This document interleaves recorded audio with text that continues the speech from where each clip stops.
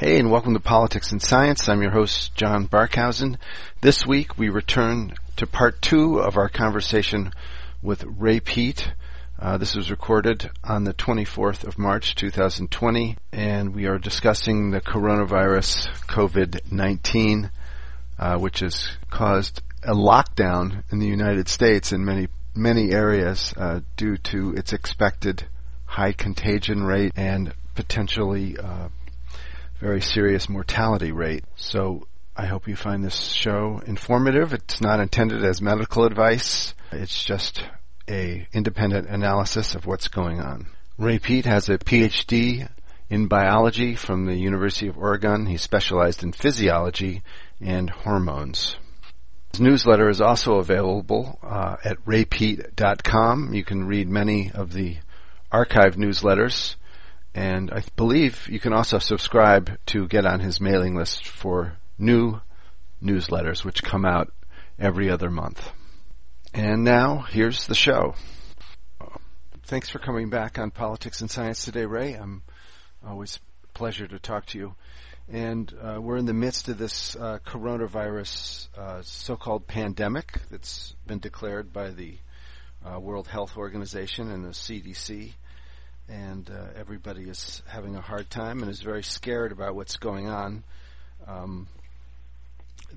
just listened to a podcast today with a New York Times reporter talking to an epidemiologist saying, that it's going to be very bad and we're not taking enough across-the-board measures. It's too piecemeal that the states are doing it, individually. And there needs to be some strong federal action to, make sure everybody's staying home and behaving themselves and not getting close enough to transmit the coronavirus. I wonder what your take is on that. I still am not convinced that anything special is happening. Did we talk about the German virologist Wolfgang Wodarg? No, we didn't. Time? We didn't yet. He is one well-known expert in pulmonology and viruses, and as of the last time I checked on his website, he still wasn't convinced that anything different from previous years is happening. He showed that in previous years, from 5 to 15% of the lung disease, infectious disease, was caused by some type of coronavirus. So far, this one hasn't really been proven to either be much more virulent or much more infectious. But that is yet to be determined, but they've jumped to the conclusion that it is both more harmful and spreads faster. But you can't find that in the evidence, according to Wodarg. And another German well-known pulmonologist and virologist named Bhakti,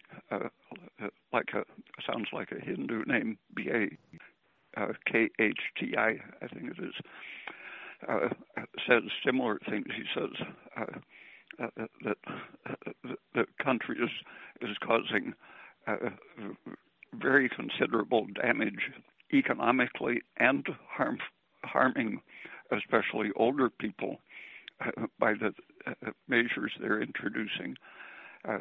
Without any real evidence that anything special is happening.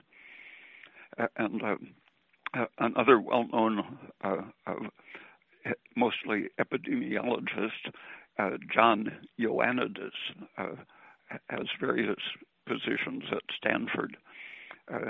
He says this might be one of history's greatest evidence fiascos, because they're talking about just fragments of evidence and drawing huge conclusions and then taking unprecedented political economic actions against no clear scientific evidence.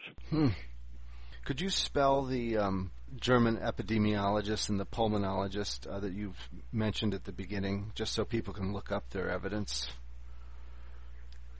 The first one was Wolfgang Wodarg, last name Wodarg, and I think the second guy's last name is spelled Bakhti. Okay. And then you said the guy at Stanford, John Ioannidis, Ioannidis.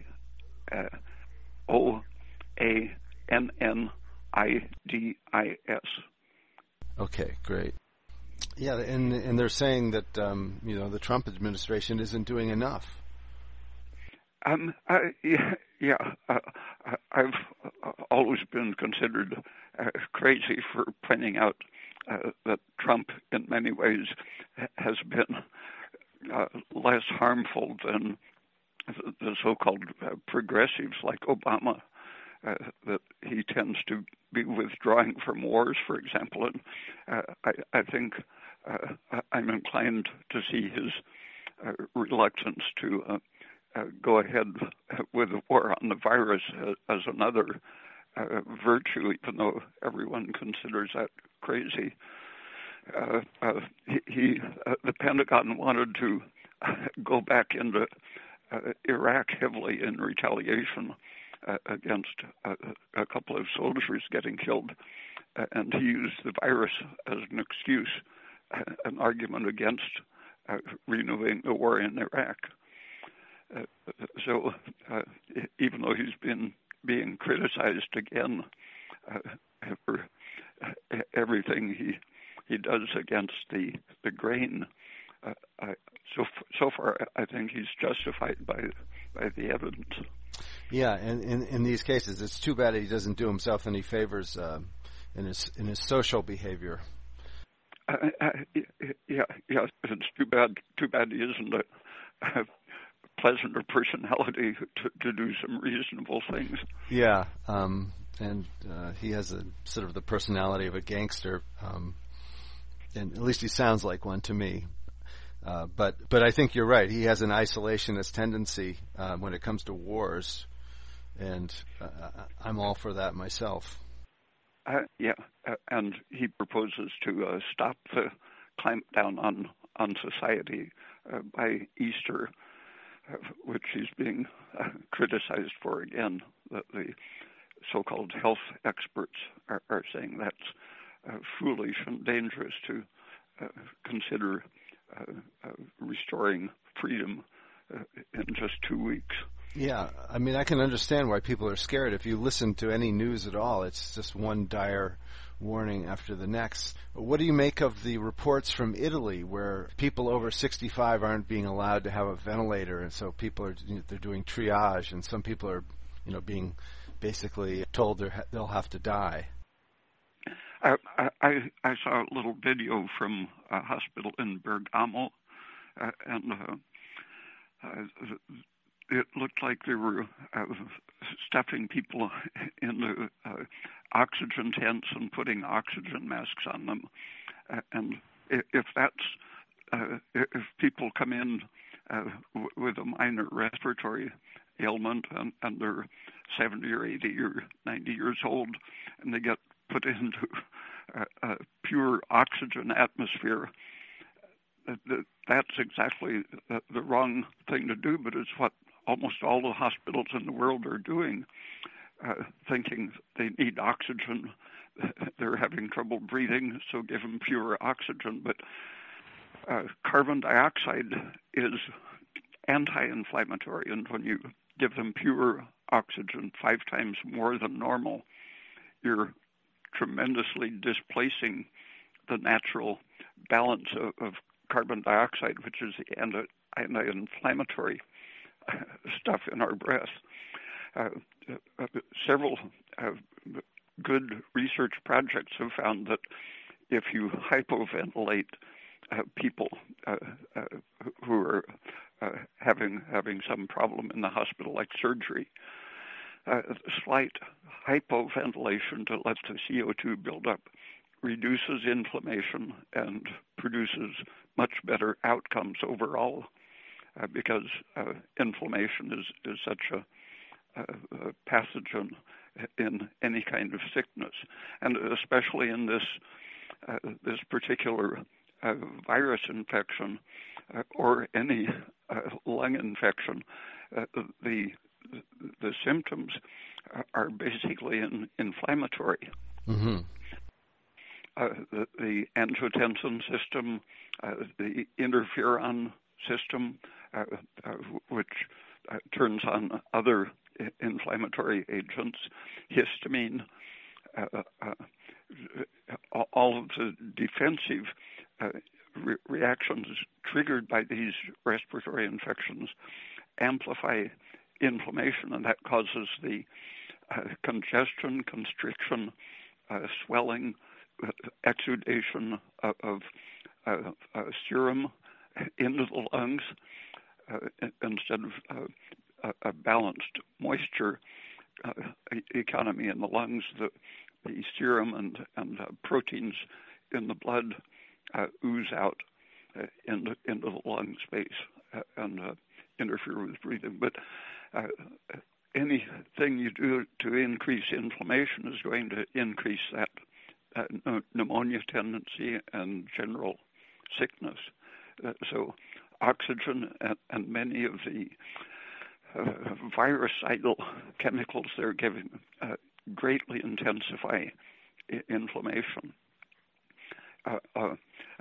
That's one of the reasons old people are so susceptible, where about different studies say about 85% of the proven infected people have almost no symptoms of infection. And the main ones who react badly and get very sick or die are mostly the very old people who already have some kind of a degenerative circulatory or inflammatory kind of disease, heart disease, stroke, kidney disease, and so on. I see.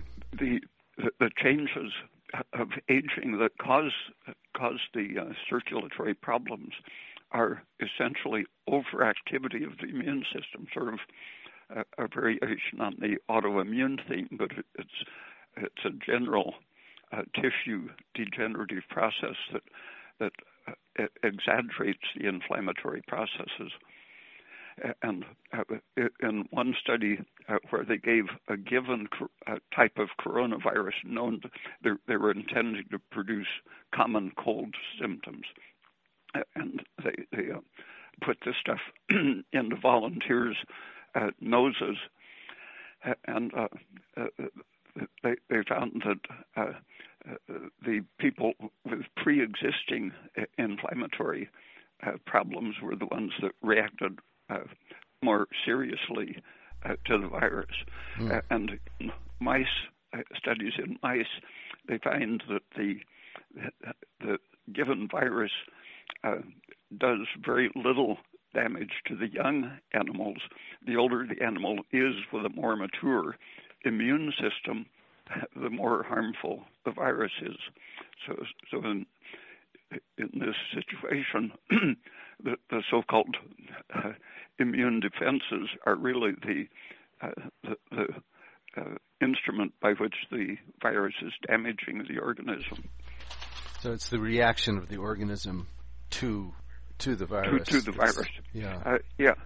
The successful virus, which these are, succeeds by, if possible, causing something like chronic diarrhea and a chronic cough. If the person stays well enough to go around living normally, but coughing, that's good for the virus to spread. So a successful virus doesn't kill many of its infected hosts, it causes them to spread the virus. I was going to ask you that. It would make sense for the longevity of the virus not to kill its host. Yeah. Yeah, and diarrhea and coughing and spitting are typical ways a virus will spread. And it's this. So if you're already inflamed and the virus comes along and attacks your cells, then you're much more likely to have an overreaction, an over-immune reaction. Yeah. Because that reminds me of, socially or politically what we're doing right now.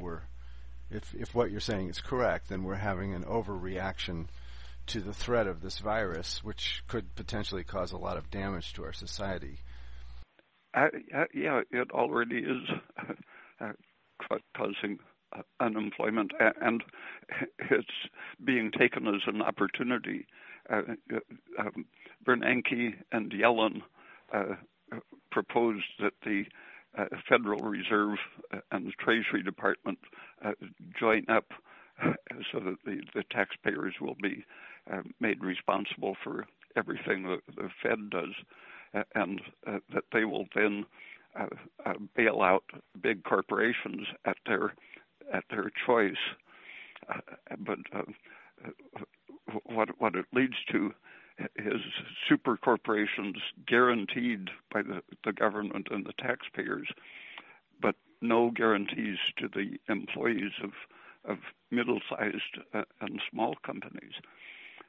So it's like pushing towards total monopoly, and all of the proposals that I've seen lead in that direction, giving money to bail out the big banks and corporations, which is like a war against small businesses. That's right. And Naomi Klein has written about this extensively in her book Disaster Capitalism, where she cites a lot of examples of this in the past.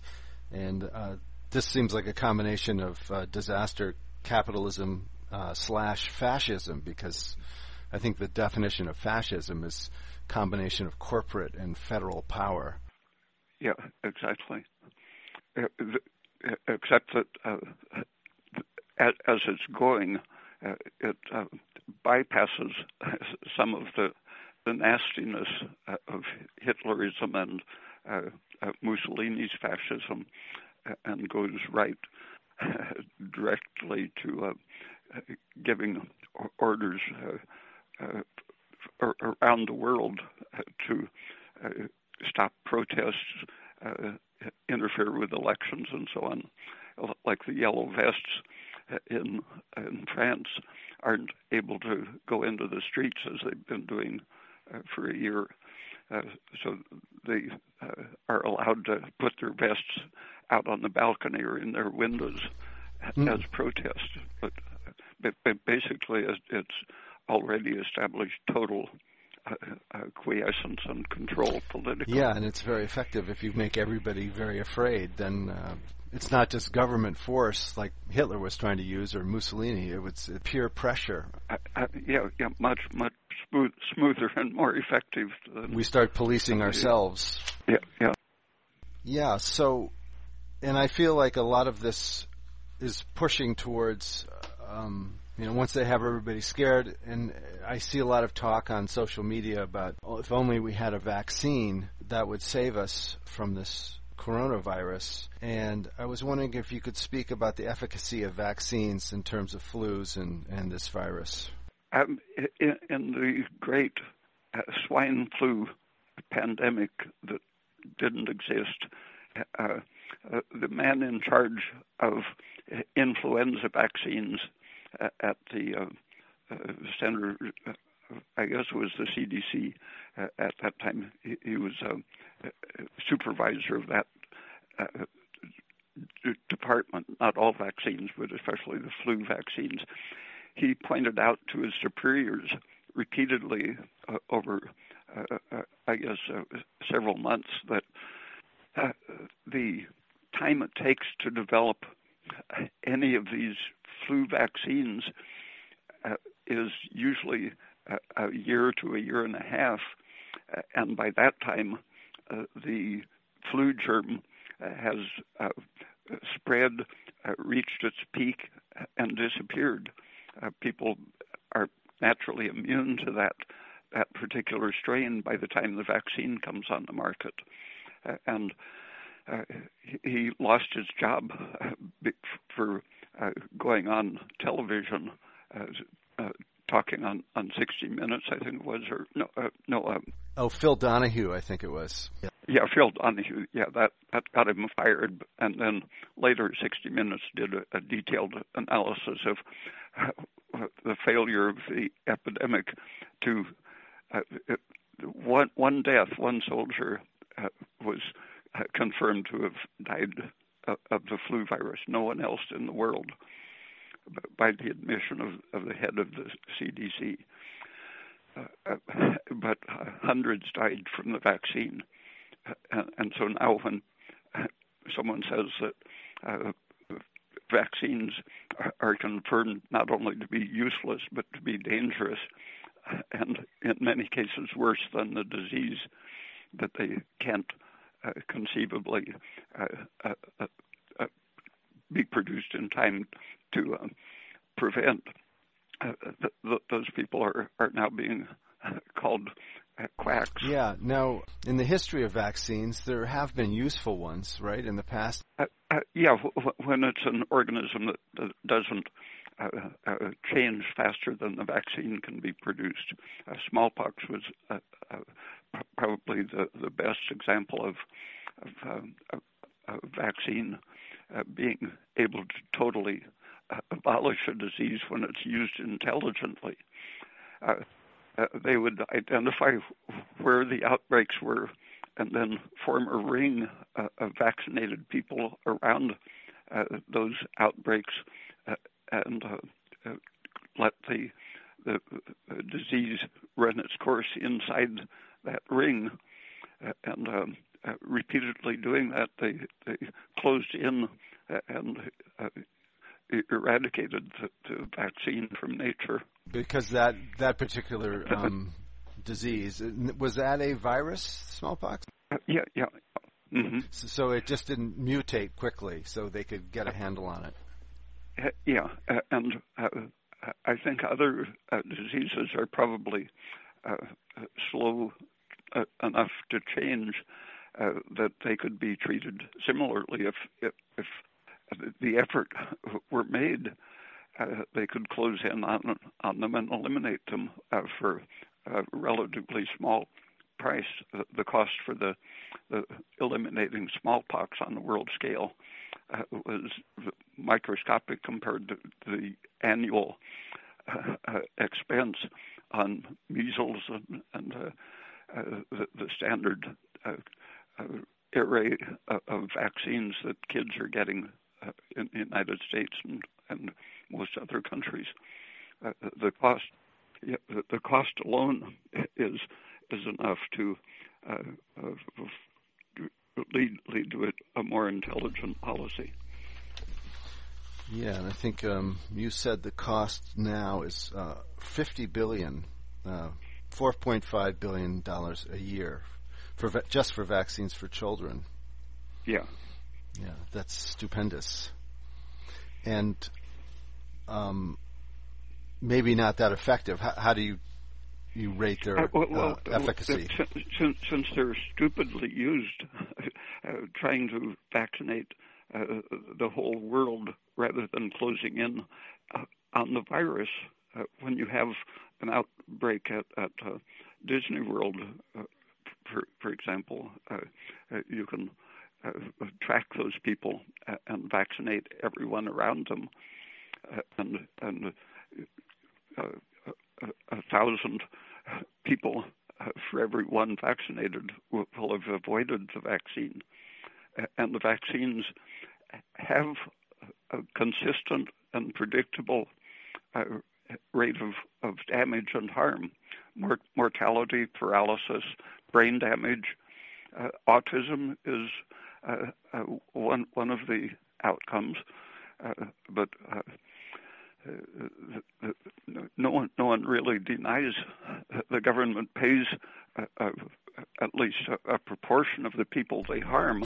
They acknowledge that they're doing harm, but instead of intelligently reducing the number of people given the vaccine, they prefer to pay for a stupid use of vaccines that otherwise could be effective. Yeah, and that makes sense to me. And the testing is of questionable merit. Oh, the safety testing is absolutely crooked.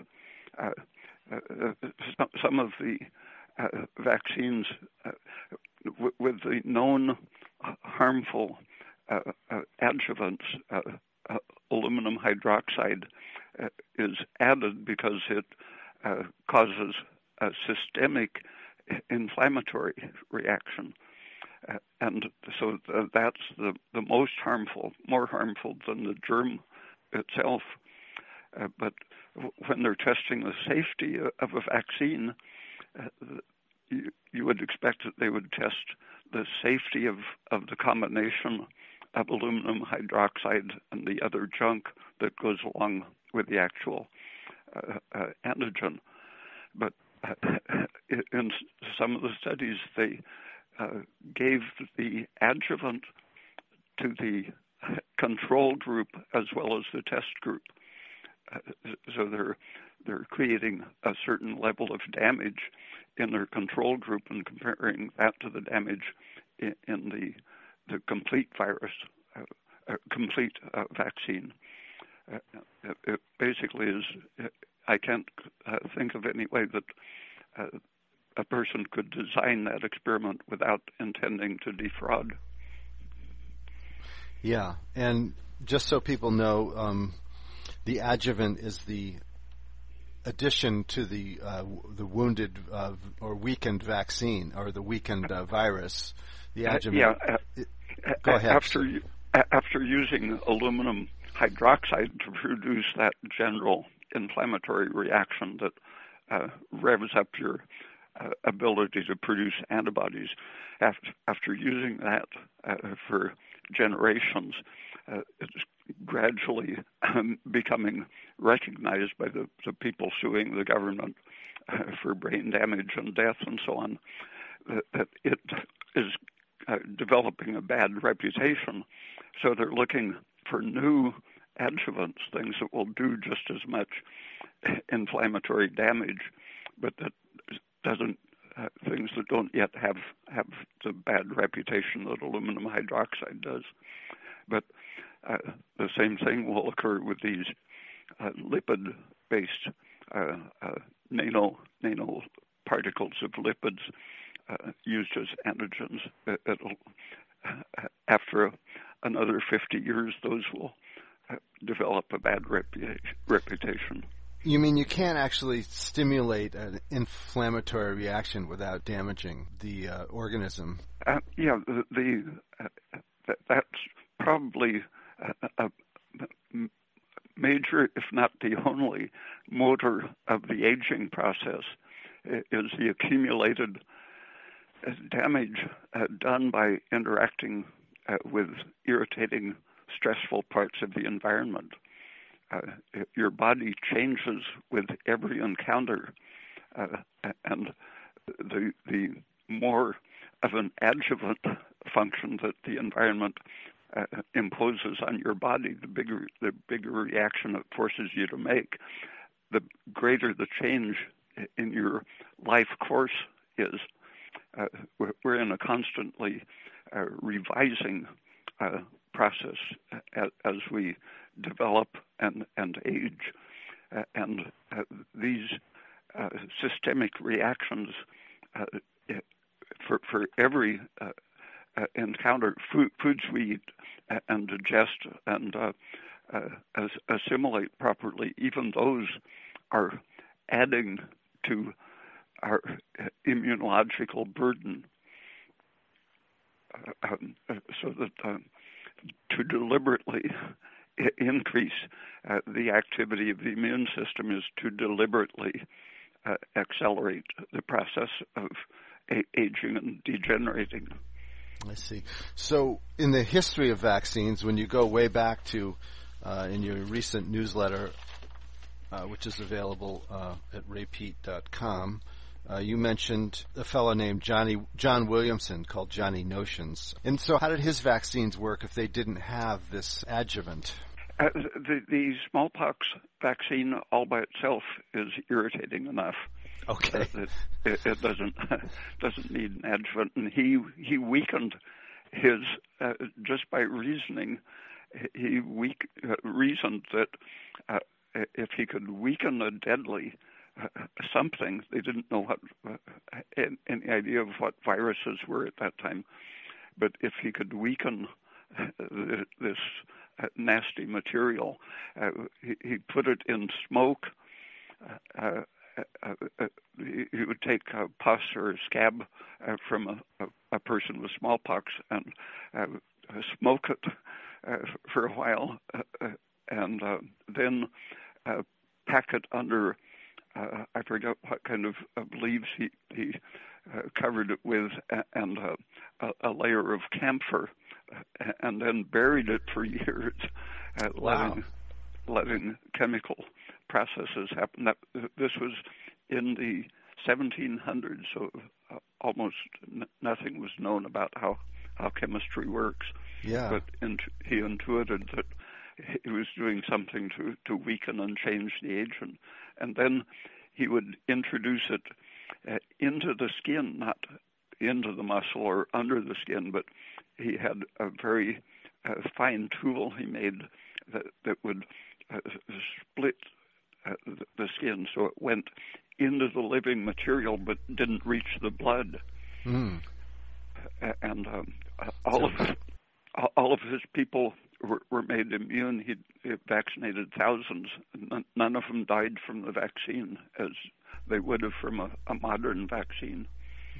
Yeah, and that sounds a lot more gentle in that it's not being... What's the difference between a dermal application like that, a skin application, and having something injected into your bloodstream?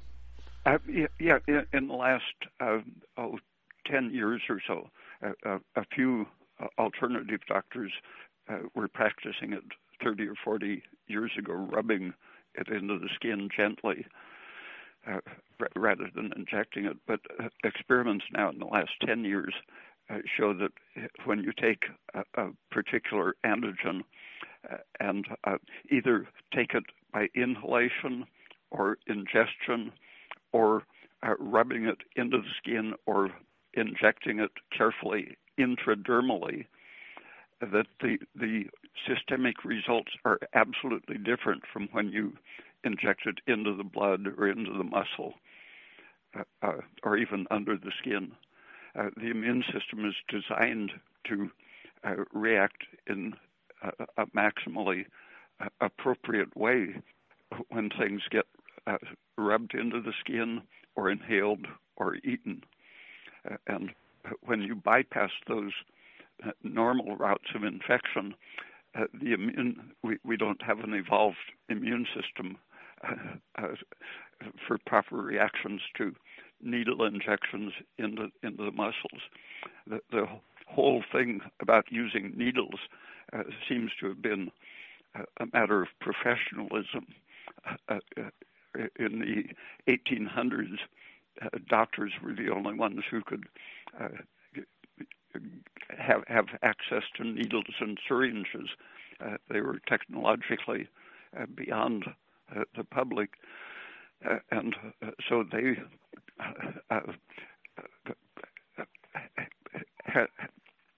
created or claimed to have a monopoly on what they said was the most effective way for giving medication instead of the crude, old-fashioned way of having people eat or inhale the medicine. They would give it by needle into your muscle or directly into your bloodstream. There never was any valid scientific basis for giving medications by injection.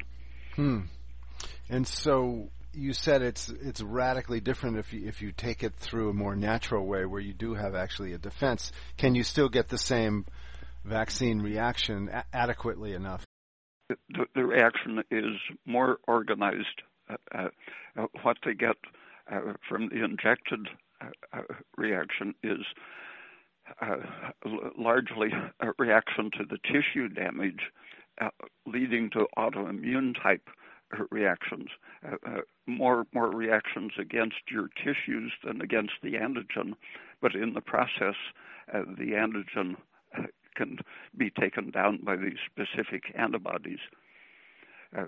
But that whole antibody theory of immunity is essentially a superstructure built on ignorance of how the immune system works.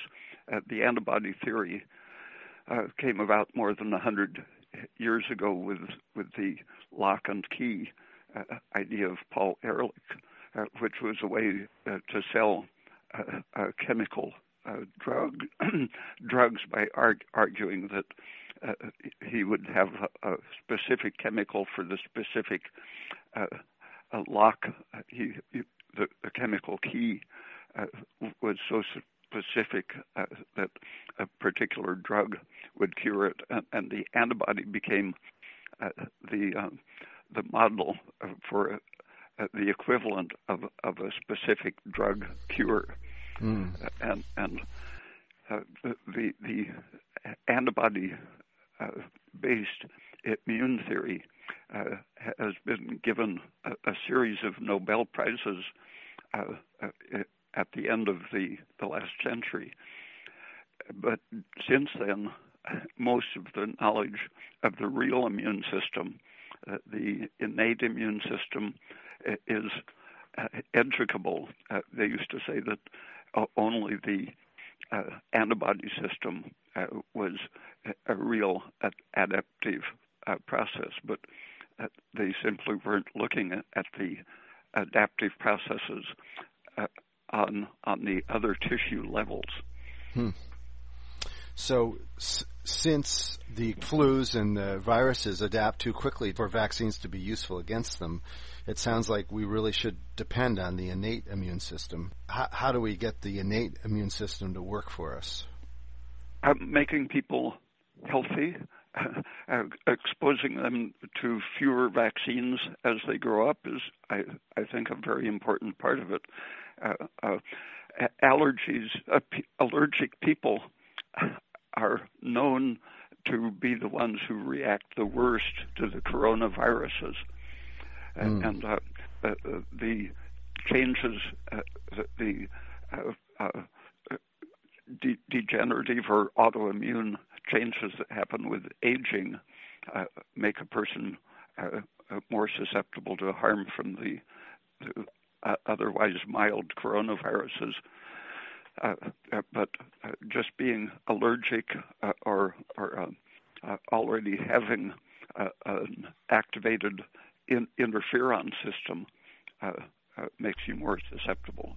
So the person who can have an abundant energetic metabolism, but without a lot of inflammatory experiences, can produce the most organized and almost unnoticed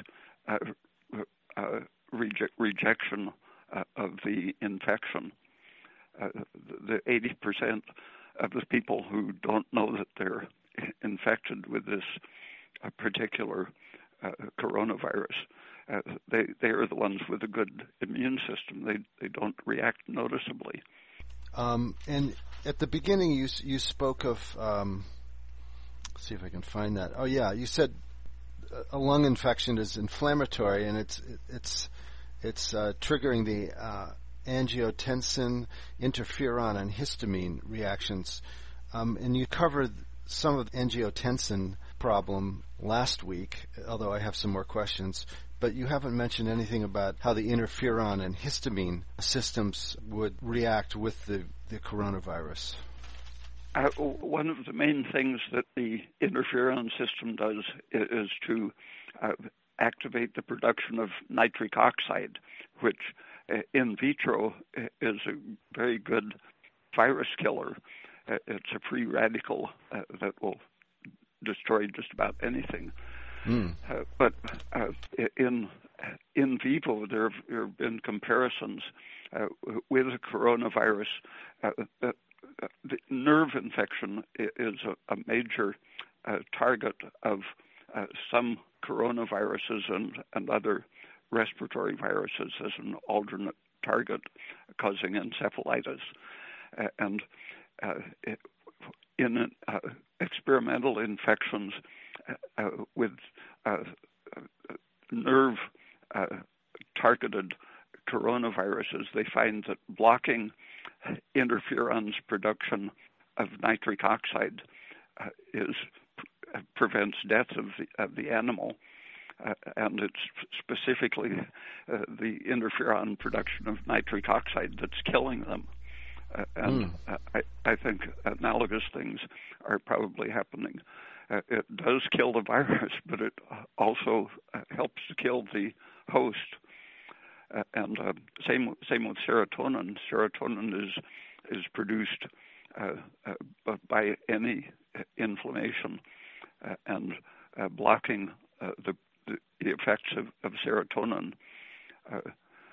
For example, the Chinese are using sinanserin, a serotonin blocker, as one of their tools against the coronavirus. Can you spell that again, Ray? Sinanserin? Cinanserin. Okay, great. And so that's actually cutting down. So serotonin is an inflammatory chemical that we make when we're under stress? Yeah. Serotonin is talking about the veins tightening up, and so does angiotensin is the same thing. What's the purpose of those in a healthy creature? The tightening of some of the circulatory system helps to raise the pressure and get more blood to an area of where the problem is. So it's just one of many emergency functions. And in general, I think it's appropriate to think of these inflammatory things as wound healing agents. If you have a hole punched in you, these are very appropriate for making the organism direct its healing efforts to the place where the wound is, and accelerating the cell growth and attracting cells to the area to repair it. But when you have them spreading out from your lungs, for example, into the whole organism, the whole organism is suffering because that particular type of repair system can be so damaging when it takes place in the lungs. Yeah, so it's an ecology, and it's only supposed to be present for a short time while it's doing its emergency work. Yeah. Yeah, I kind of understand that. And histamine, how does that fit in? It tends to be any injury causes it to be released, and the experiments with coronavirus show that it sensitizes the tissues to histamine. So any injury that's releasing histamine becomes more harmful in the presence of the virus. And estrogen is something in the background of all of these. And angiotensin activates aromatase to make estrogen. So estrogen is coming up in the background of any of these injuries and stress. And estrogen increases production, attracts mast cells that make histamine, and activates its release, and that intensifies the exudation of fluid into the lungs, for example. And one question I had from last week, before we get into these other questions, I have a few from listeners, is that you said that in the angiotensin cycle, why don't you describe briefly the cycle again of how angiotensin is made and then how its inflammatory syndrome is stopped? Well, first, the renin enzyme is one of the starting things, and angiotensinogen, stress and things like estrogen make the liver produce more angiotensinogen, which is a protein cleaved by renin, the enzyme largely from the kidney. And the product of this is called angiotensin 1. And then an enzyme, ACE, angiotensin converting enzyme number 1, produces angiotensin 2, acting on the product of the renin. And angiotensin 2 is the one we commonly think of as angiotensin, which leads to all of these inflammatory things. And the enzyme ACE2 I think its main function is to destroy angiotensin, or angiotensin 2. I see.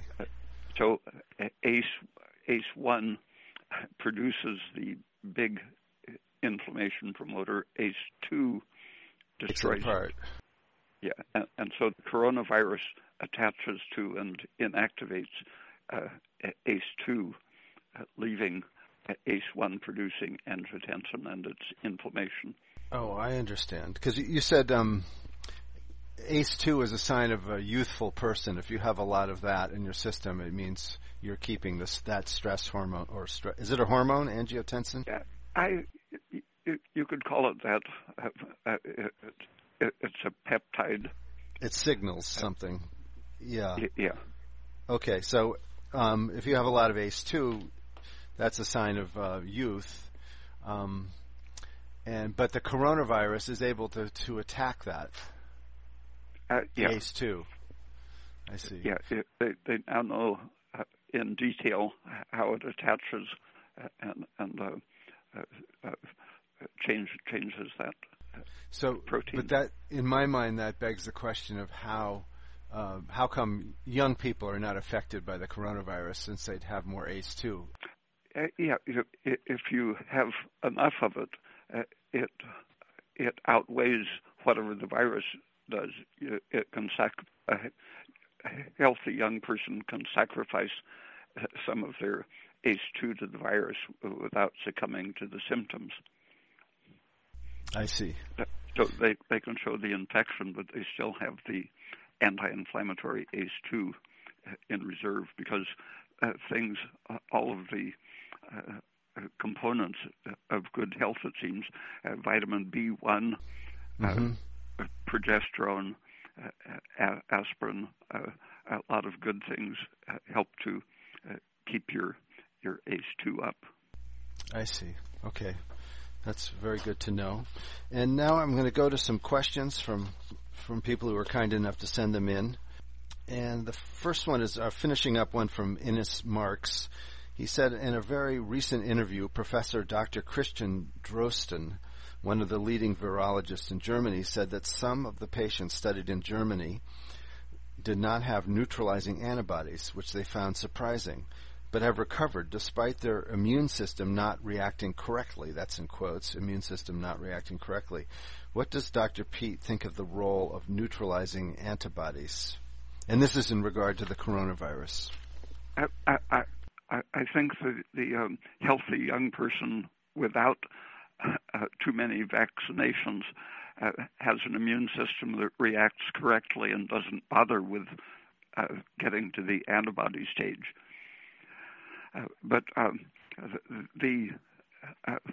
there has been a kind of underground, gradually gaining recognition in the immunity field Jamie Cunliffe in England, and Polly Matzinger. I think she has worked her whole career at NIH in this country, and they have the danger theory of immunity, or the damage theory is Cunliffe's terminology, in which the immune system, in their view, isn't on the outlook for so-called pathogens. The antibody theory is based on the idea that we form a picture of the evil germs and then create antibodies specific to that image of evil. And sounds familiar. In this other picture of immunity, the organism has a picture of itself that it wants to preserve. It knows what it is and where its parts should be. And when it experiences damage, I think that's a better terminology than Matzinger's danger. The damage is recognized because the organism knows itself and knows when part of it is out of place. When an organism does damage, what is recognized is the damage, and in the process of correcting the damage, the pathogenic cause of the damage tends to be recognized and eliminated. But the emphasis is put on maintaining or restoring the image of the body rather than learning images of potential invaders. Yeah, I suspect that's a more realistic approach. About 20 years ago, someone was studying an encephalitis virus, and they were aware that a specific brain antibody was formed, and people were thinking of that antibody as an autoimmune perpetuator of the encephalitis condition. But in this experiment, they suppressed the production of that specific antibody and found that the animal proceeded to die, got much worse when the antibody was removed. And they found that the antibody was serving the purpose of repairing the brain, not causing the damage. And that is the view of Cunliffe and Matzinger, that the immune system is there to repair the damage, and that if you have autoimmunity, it's because something is prolonging the repair process. You want to give it more energy to complete the repair, rather than trying to poison the system that makes the autoimmune antibodies. And does that relate to what you've mentioned before about retroviruses? Maybe indirectly, but some people say that as much as 50% of our genome might be retro elements. So when you stir up damage, like poisoning the liver, for example, you release thousands of things that can be identified as like a retrovirus. And so if you look for a particular virus-like particle in a stressed organism, it looks like you found the agent, but really it's probably one of the repair processes. Barbara McClintock showed that we can move genes around under stress stress causes the mobility of genetic elements to increase, and these retro components seem to be emergency spare parts that you don't see unless you're under severe stress. Yeah, I related that to your saying that when you suppress the antibody, the organism, which was trying to repair the brain, you were saying. So I was thinking of it as doing repairs, but this is just another level of repair and revising the system, even at the genetic level. Okay, I'm going to move on to another question. And this one is hard to read. I sent it to you by email, Ray, because it's got a lot of questions of nomenclature that I don't understand and probably can't read. I don't know if you saw it or not. I didn't see it. Okay, let me just try to simplify it. A paper published in Nature looked at 16 patients with COVID-19. The paper found that among the differentially expressed functional molecules, the levels of interferon, and then there's a bunch of letters, and T cells were lower in the severe group than in the mild group, whereas the levels of the granzyme B and perforin CD8 T cells were higher in the severe group than in the mild group. And this data indicates that the COVID-19, similar to some chronic infections, damages the function of the CD4 T cells and promotes excessive activation and possibly subsequent exhaustion of those T cells, of the CD8 T cells. Together, these perturbations of the T cell subsets may eventually diminish host antiviral immunity. Could Ray offer an interpretation of these statements and comment on the effects of aspirin in this context? I would have to read the article, but my first guess would be that the interferon and TNF were. Did the question say that they were increased or decreased? They were lower. They were lower in the severe group than in the mild group. I'm not sure how to interpret that. Apparently, something has killed part of the T cell repertoire, and I would have to look at it closely to figure it out. Okay. All right. The next question is, do you think all the nonsense created by the coronavirus outbreak is a reaction to the anti-vax movement that's been increasing in the last few years? It'll be a good excuse for suppressing them more actively. Yeah, and I think it'll raise the peer pressure from the scared public to actually introduce vaccines for this sort of thing. And the internet is being biased against them communicating with each other in the public. Yeah. Here's another one. I've been reading about the health risks from 5G and RF radiation from cell phone towers, Bluetooth, and cell phones and Wi-Fi. Some of the health risks are the same as coronavirus. How much are these cell phone towers and cell phones triggering the virus and or suppressing the immune system? Thank you, Jason.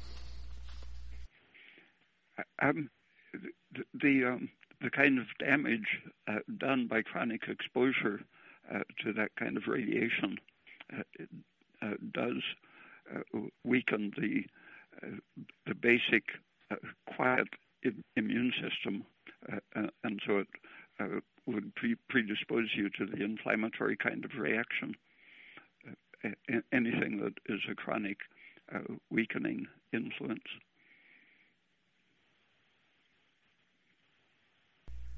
Let's see. Can you ask Ray about the confusion between people suggesting things that decrease ACE2 and things that increase expression of ACE2? Since ACE2 is known as the entry point of the CV, I see people suggesting to decrease anything that may increase suppression. Yet when you look at research, go ahead. I think that was an argument published in Lancet magazine that against aspirin or anti-inflammatories, but I think those people just hadn't read the relevant things that, in fact, increasing ACE2 goes beyond what the virus infects and has a protective effect rather than a target effect. Okay. And he adds, when you look at the research, it seems that things increase expression of ACE2, like losartan, are most helpful for people with coronavirus. Can you suggest other things that can increase the expression of ACE2? I think those that I already mentioned, progesterone, aspirin, vitamin B1. I think the anti-serotonin agents probably do that. I'm not sure. Okay. And what are your thoughts on social isolation being a remedy in keeping this virus contained? It does limit the spread of viruses, but that would be helpful in any flu season. But I think the harm done by the pressure to enforce isolation is greater than keeping the incidence of respiratory infections lower. I see. Since it doesn't seem like it's that the contagion is that serious. So far, that's my impression. Yeah. The website of a British nurse has some contrary information about the nature of the pandemic and use of NSAIDs. What does that mean, Ray? Non-steroidal anti-inflammatory drugs. Thank you. Aspirin. As your friend said, most people will not die, but as it spreads undetected without symptoms in some, and only after many days in others, tens of millions of people will be exposed, as is happening. 1% of 50 million globally could mean 500,000 deaths. Add to that everyone who for other reasons needs hospitalization but could not access it as the system overloaded to keep alive the 5% who need critical care, and you have additional deaths. Both diet and general health are not optimal across this planet, so look to the poorest to die in large numbers. An occurrence the Bilderberg group types would not be concerned with. Your friend is right. This virus is similar, but the novel aspects that allow it to spread, and contrary to his assessment, trigger an immune response that itself becomes life-threatening. It is also now killing people age 40 plus and younger if their immune systems are compromised. Lack of sleep, stress, bad diet, drugs, air pollution, which we are free to experience because of their freedoms. I wanted to mention that the approach to killing the virus is almost always worse than the result, the effect of the virus. Three of the most often mentioned antiviral remedies, chloroquine, acyclovir, and another of the nucleoside analog types. Can't think of the name right now, but these three most frequently mentioned are aimed at killing the virus by damaging its DNA or RNA or ability to replicate RNA or DNA. And these also happen to damage human DNA and at the expense of mutating millions of people. There are recommendations to try to slow the virus replication. But I think that's another thing besides crashing the economy to increase the amount of poverty in the world. the damaging nutrition and increasing stress. These most frequently offered protections are really very serious harms. They actually poison you. Yeah, well, they damage the gonads and the retina, and, for example, anywhere that cells have to replicate and reproduce themselves, you're interfering with their DNA replication, and so you create some sickness in the individual, but also the risk of mutated descendants. I see. Yeah, great. There's a solution. And I think I have one more question. I'd like to get Ray's thoughts on claims that vitamin C can increase interferon and cause a cytokine storm, cytokine release syndrome. The few studies I've seen show the benefit of vitamin C for improving immune response, but some health experts are warning against it. Thoughts?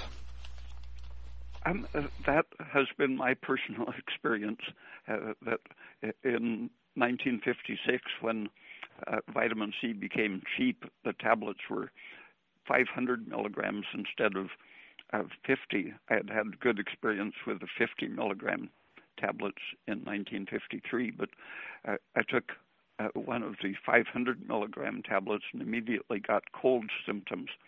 And over the years, I had that experience until I would get bad symptoms if I would just have 2 or 3 milligrams of the synthetic form, which at that time could be added to bacon or bread or pretzels, almost anything you wouldn't expect vitamin C to be added to. But I ran, because of my own experience, I ran into numerous other people who had similar allergy-like reactions to commercial vitamin C. I found that I could consume 4,000 milligrams a day of natural vitamin C by eating, simply eliminating grains from my diet. My intake averaged 4,000 milligrams of natural vitamin C, no problem at all, but 2 milligrams of the commercial stuff produced the reactions. And a chemist, a free radical specialist, dissolved 500 milligrams of reagent grade, the purest available ascorbic acid, in a liter of repeatedly distilled water, and then put it in an ESR apparatus to measure the free radicals. And he said that that amount of vitamin C contained enough heavy metals to oxidize the vitamin C into its free radical state, so that the free radical concentration was equivalent to a killing dose of X-ray. I forget, I think he said it was 60 grays, a super intense dose of X-ray to produce that free radical activity in water. Wow. So that's what you'd inadvertently get trying to be healthy and eating vitamin C. He analyzed the traces of heavy metals and picked out just one of numerous heavy metals present as contaminants, and just the iron alone would replicate that reaction. But the contaminants included a variety of toxic heavy metals. So you should get your vitamin C from fruit, I assume, or you can also get it from meats too, right? And meats and fruit and even milk. All animals except people and guinea pigs and primates make their own, and so all of the animal foods are generously supplied with vitamin C because the animal makes it. I see. And you said you got it by eliminating grains. Does that mean you just you took those foods out of your diet, and so you had more room for the vitamin C producing foods? I see. Linus Pauling said we need 4,000 milligrams a day because that's the amount a goat or a chimpanzee would make on a body weight basis. But chimpanzees can't synthesize it, so they depend on getting it from their foods. And the only food they don't eat that we eat is grains. They leaves and fruits and animals, and they get this diet. And the idea that we need a supplement is assuming that we live on bread and cereal and pasta. I see, but you're not saying that the grains chelate out the vitamin C or anything like that. No, they're just free of vitamin C. I see. They're the only food that is free of it. Yeah. All right. Well, that's good to know. So, aspirin, B1, vitamins, fruit, and any other suggestions for how to keep your immune system up? And vitamin D is one of the most important. It works with thyroid, progesterone, and the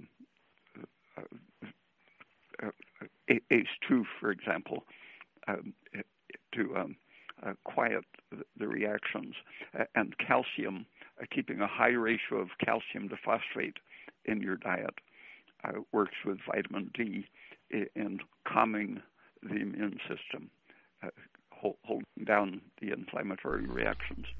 And vitamin A, is that important? The membranes in particular, all of our surfaces, eyes, nose, lungs, are dependent on a good vitamin A content for making proteins largely, keeping the protein turnover at an ideal level. Okay. Well, great. Is there anything else you'd like to add about for a message to people at this time? No. Looking at those videos that I mentioned or websites, I think will help to reduce the panic. Do you know who David Icke is, or Icky? It's spelled Icky. I just heard him recently.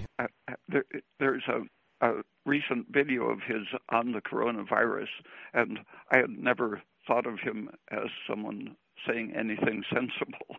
But the only thing I disagreed with him in this particular interview was his saying that sugar is immunosuppressive.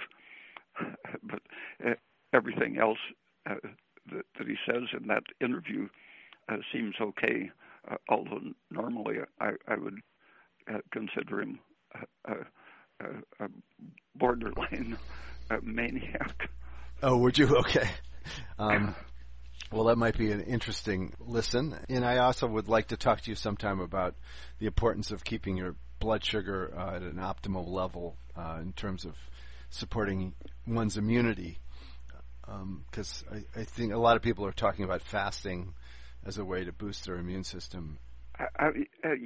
Just 24 hours of fasting is enough to damage your all of your functions, energy production especially, and energy is a basic thing for maintaining your non-inflammatory immune system, your health maintenance system. Okay, so maybe we can go into that in some detail at some point. Okay. Ray, thanks so much for being on Politics and Science. I really appreciate it, and hope you stay well, and we'll talk to you again soon, I hope. Okay, thanks. Okay, thanks, Ray. Bye-bye. Bye. So ends the interview with Dr. Raymond Peat, Ph.D. in biology from the University of Oregon, and this was recorded on the 24th of March, 2020. I've been your host, John Barkhausen, and please tune in again next week for another edition of Politics and Science.